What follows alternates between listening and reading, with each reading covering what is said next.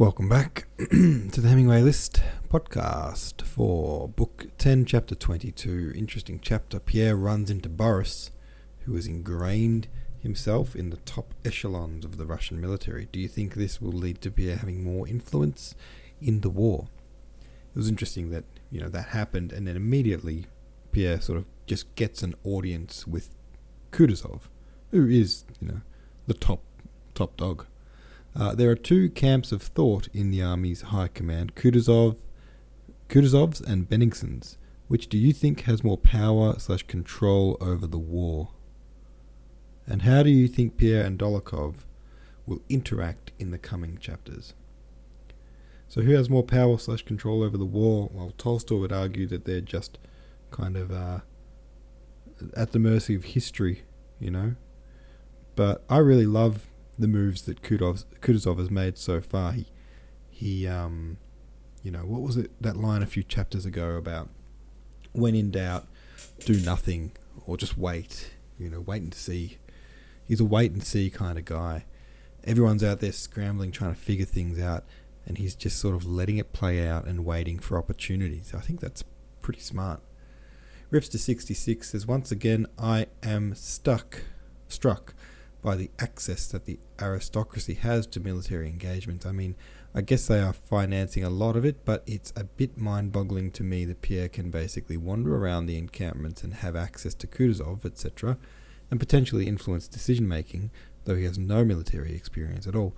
Andrei at least has significant experience, but Pierre pretty much just decided on a whim to come to the front lines.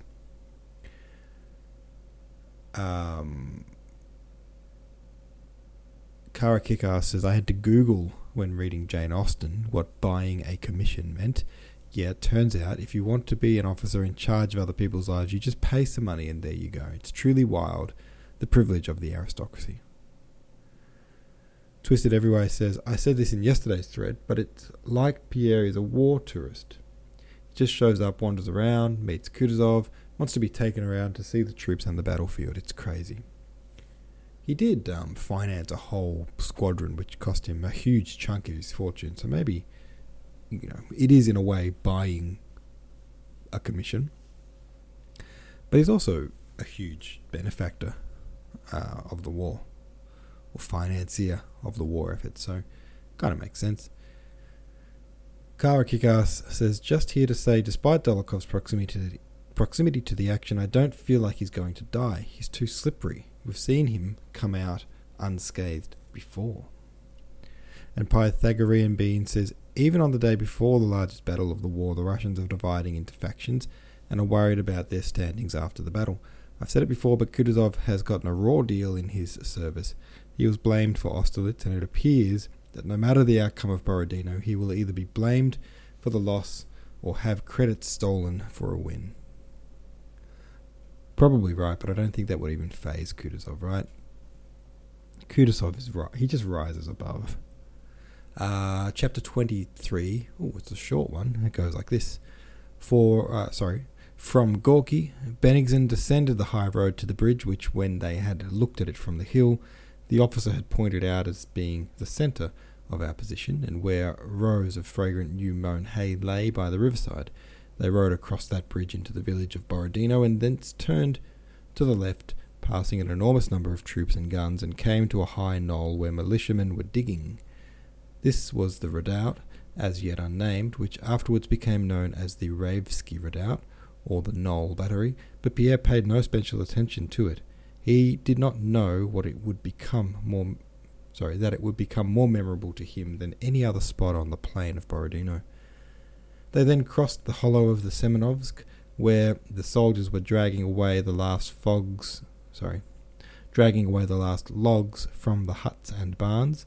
Then they rode downhill and uphill across a rye field, trodden and beaten down as if by hail, following a track freshly made by the artillery over the furrows of the ploughed land, and reached some fletches, a kind of entrenchment, which were still being dug. At the fletches, Bennigsen stopped and began looking at the Shevardino Redoubt opposite, which had been ours the day before, and where several horsemen could be descried. The officers said that either Napoleon or Murat was there, and they all gazed eagerly at this little group of horsemen. Pierre also looked at them, trying to guess which of the scarcely discernible figures was Napoleon. At last, those mounted men rode away from the mound and disappeared. Bennigsen spoke to a general who approached him and began explaining the whole position of our troops. Pierre listened to him, straining each faculty to understand the essential points of the impending battle, but was mortified to feel that his mental capacity was inadequate for the task. He could make nothing of it. Bennigsen stopped speaking and noticed that Pierre was listening. Suddenly said to him, "I don't think this interests you." "On the contrary, it's very interesting," replied Pierre, not quite truthfully. From the Fletchers they rode still farther to the left, along a road winding through a thick, low-growing birchwood. In the middle of the wood a brown hare with white feet sprang out, and, scared by the tramp of the many horses, grew so confused that it leaped along the road in front of them for some time, arousing general attention and laughter, and only when several voices shouted at it did it dart to one side and disappear in the thicket. After going through the wood for about a mile and a half, they came out on a glade where troops of Tchoukov's corps were stationed to defend the left flank. Here at the extreme left flank Bennigsen talked a great deal and with much heat, and as it seemed to Pierre gave orders of great military importance. In front of the Tchoukov's troops was some high ground not occupied by troops. Bennigsen loudly criticised this mistake, saying that it was madness to leave a height which commanded the country around unoccupied, and to place troops below it. Some of the generals expressed the same opinion. One in particular declared with martial heat that they were put there to be slaughtered. Bennigsen, on his own authority, ordered the troops to occupy the high ground. This disposition on the left flank increased Pierre's doubt of his own capacity to understand military matters. Listening to Bennigsen and the generals criticising the position of the troops behind the hill, he quite understood them and shared their opinion, but for that very reason he could not understand how the man who put them there behind the hill could have made so gross and palpable a blunder. Pierre did not know that these troops were not, as Bennigsen supposed, put there to defend the position, but were in a concealed position as an ambush, so that they should not be seen and might be able to strike an approaching enemy unexpectedly. Bennigsen did not know this and moved the troops forward according to his own ideas without mentioning the matter to the commander-in-chief. Oh dear. That sounds like a bit of a miscommunication. Shouldn't the troops know that they have been put there as an ambush and be able to say, "Yes, sir, but," and explain the situation? Oh well, never mind. That's that chapter for you. Thanks for listening. I'll see you tomorrow.